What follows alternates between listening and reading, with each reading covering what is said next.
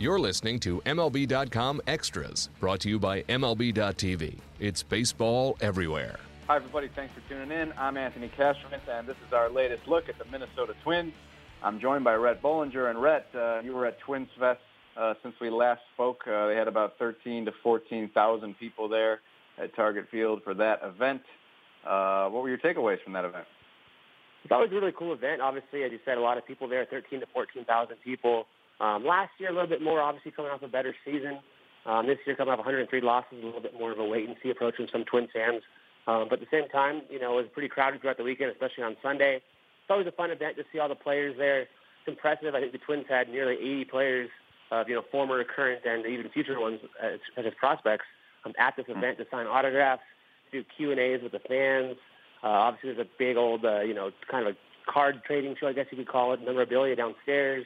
There's so much to it. It's always fun to be around, and it kind of gets you ready for the start of the season there. I think the players are always happy to be able to kind of meet the fans and kind of get energized for spring training. And for me, it's great because I get a chance to kind of interview a lot of the players and kind of get a feel for how they're doing this offseason a couple weeks before they go to spring training. It sounds like next year they're going to have to navigate around the Super Bowl. Exactly, yeah. They're kind of figuring that out. I think the big thing right now is they might have to move it up a week just because the Target Field might be used as a venue for some of the Super Bowl events. So they're not really sure yet. And then after that, maybe even 2019, a year after, the Twins might even move the event to U.S. Bank Stadium when the Vikings play, just because it's a bigger facility. They used to use the Metrodome, but had to move when it was torn down.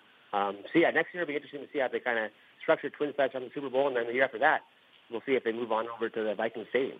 All right. Well, until then, there's still a 2017 season to play, of course, and the Twins, like many teams, are still, peering into this free agent market that still has a lot of names available, a lot of depth bullpen arms, and some bats still hovering out there.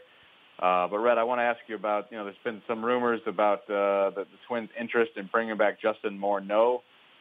What is the level of that interest? I don't think it's too high. I think the Twins checked in on Justin Morneau. I'm talking to some people.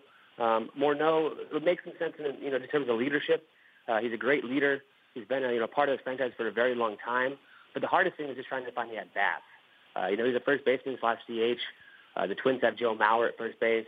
They have Bianco Park and Kenny Vargas, two intriguing bats to be DHs as well. Morneau's coming off, a decent year with the White Sox in the time that he played there down the stretch after coming off of his injury. Would be a great leader. I just don't think they're going to find enough at bats for him. I'm sure he's probably going to be kind of looking elsewhere right now at this point. I talked to Michael Kadire. He did say that Morneau is interested in playing next year for sure. I just don't think it's a great fit with the Twins, unless he's okay being more of a bench player. But it's hard to kind of be a bench player and a leader at the same time. But at the same time, he's definitely a great player in the history of the Twins.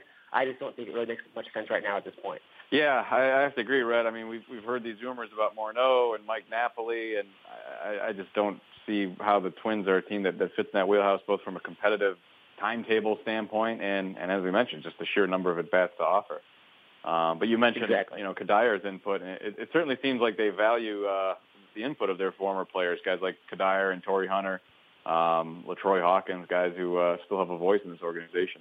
Yeah, they really do. It wasn't one of those moves where it's kind of, sometimes you get these guys in ceremonial roles that you added to the front office, they don't really have much say or anything to do. But they're being utilized. I mean, all three of those guys have been called upon several times this offseason in terms of, evaluating free agents, especially when it comes to, personality, too. You can kind of call Kadire, LaTroy, or Torrey and say, hey, do you know this guy, the free agent? What do you know about his leadership skills? What do you know about his people skills?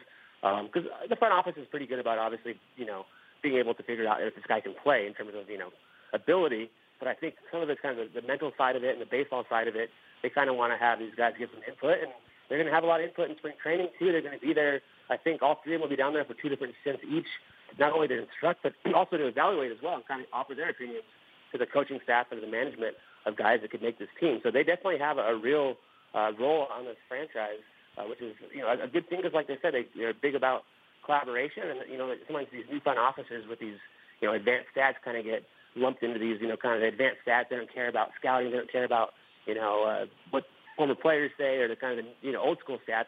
But clearly this front office is doing their best to kind of merge everything they possibly can together to make the best decision possible. Yeah, and the Twins are searching for that kind of veteran leadership that those guys once provided. So we'll see if anything else happens on the free agent front. And we can talk about the pitching in a second, but kind of building off that conversation about the former players, I saw where Torrey Hunter had some input about Byron Buxton, saying he really believes this kid turned a corner last September. And, Red, sometimes September and April are probably baseball's two strangest months in terms of, how do you evaluate what you're seeing? It's hard to trust your eyes sometimes. I think any 1 month sample is dangerous, but especially those 2 months. But Buxton really did look good last September. It was really encouraging to see after all the ups and downs and literal ups and downs from the minor leagues back to the big leagues. What are your thoughts on Buxton and that idea of him having really turned the corner in his career? I mean, it sure seems like it. I mean, that September really was impressive. But like you said, 1 month, it's hard to base it off of 1 month. Even kind of going back to Aaron Hicks, he had a great, I think it was the month of July a couple of years ago. Everyone thought he broke out, and the Twins ended up trading him after that season of the Yankees. I think the Yankees thought, okay, we got this guy Hicks who figured it out. And sure enough, it was just that one good month. And last year, he struggled with the Yankees, too. So you never know. But at the same time, the signs were so good. We know that he can play defense. We know he can run. The hit tool was kind of the last thing to come around. And sure enough, it wasn't just a hit tool, it was a power tool, too. He had 9 home runs in that last month of September. I don't think we're going to expect that as much going forward, but he does have some power. He's definitely a strong guy, very wiry. I think Hunter is a guy who's been around baseball forever, and when he thinks that, he's kind of seeing those signs that Buxton's kind of turning that corner, you tend to believe him because he's definitely the closest guy to Buxton in baseball. I mean, he kind of is like a father figure to Buxton in some ways. They text and call a lot, and I think the big thing for him was, I think when Byron got called up that last time in September, Torrey just called him and said, "Hey, look, this is your last chance this season at least to make an impact, but don't sweat it. Don't put too much pressure on yourself. Don't think too much. Don't think about your mechanics, the leg kick, this and that. Just go out there and play." Like, this guy was an number one overall prospect. Just, whatever got him in the major leagues was clearly working in the minor leagues. And I think some of it was just the pressure of being the number one pick. There's so much going on, and so many people telling him what to do, and so many voices telling him this and that, and mechanics and this. And I think it was Torrey to tell him, hey, you know what? September, Twins are out of the race. Go out there, have some fun, play loose, and be yourself. And sure enough, that's what he did. And I kind of think he said just mentally he was in a much better place. And I think if he can kind of carry that over and keep that confidence into this year, it would be huge for this team. Because as we know, this team, pretty much the phase of this team kind of rests in the hands of the young guys like Buxton and Miguel Sano and Max Kepler and Jorge Polanco and Jose Barrios. I mean, a lot of this team is built on young talent that has to take a step forward this year, because last year it didn't happen and we saw them lose 103 games. And if it doesn't happen again this year, this could be another long season. But if Buxton can be that guy and be a leadoff hitter and be that elite prospect that everyone thought he could be, he'd definitely be a huge spark plug for this team. How about Jason Castro, Rhett? We know, he's been the only big-ticket acquisition for the Twins this offseason. You had a chance to catch up with him at Twins Fest. What are his thoughts on his new home? Well, it's perfect for him because he got a chance to kind of not only meet the fans, his new fans were excited to be in because he said he's the only major addition to this team this offseason, but to meet his teammates, too, especially the pitchers. He kind of talked to the guys about how they like to do things in spring training during the season.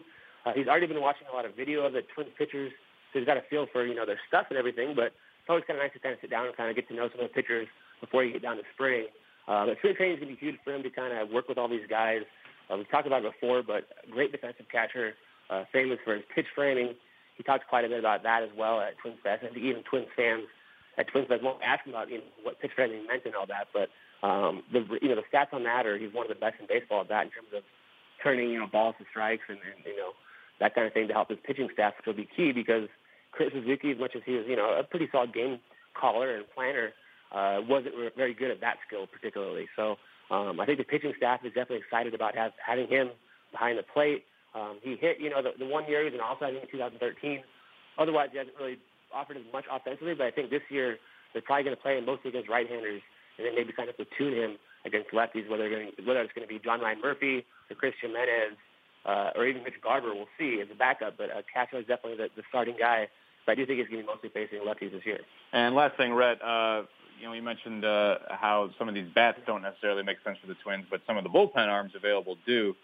Anything new on that front or any names that might make particular sense for the Twins in the back end? Yeah, there's definitely some names out there. Craig Breslow is probably the one most prominently linked to the Twins right now as a former Twin as well.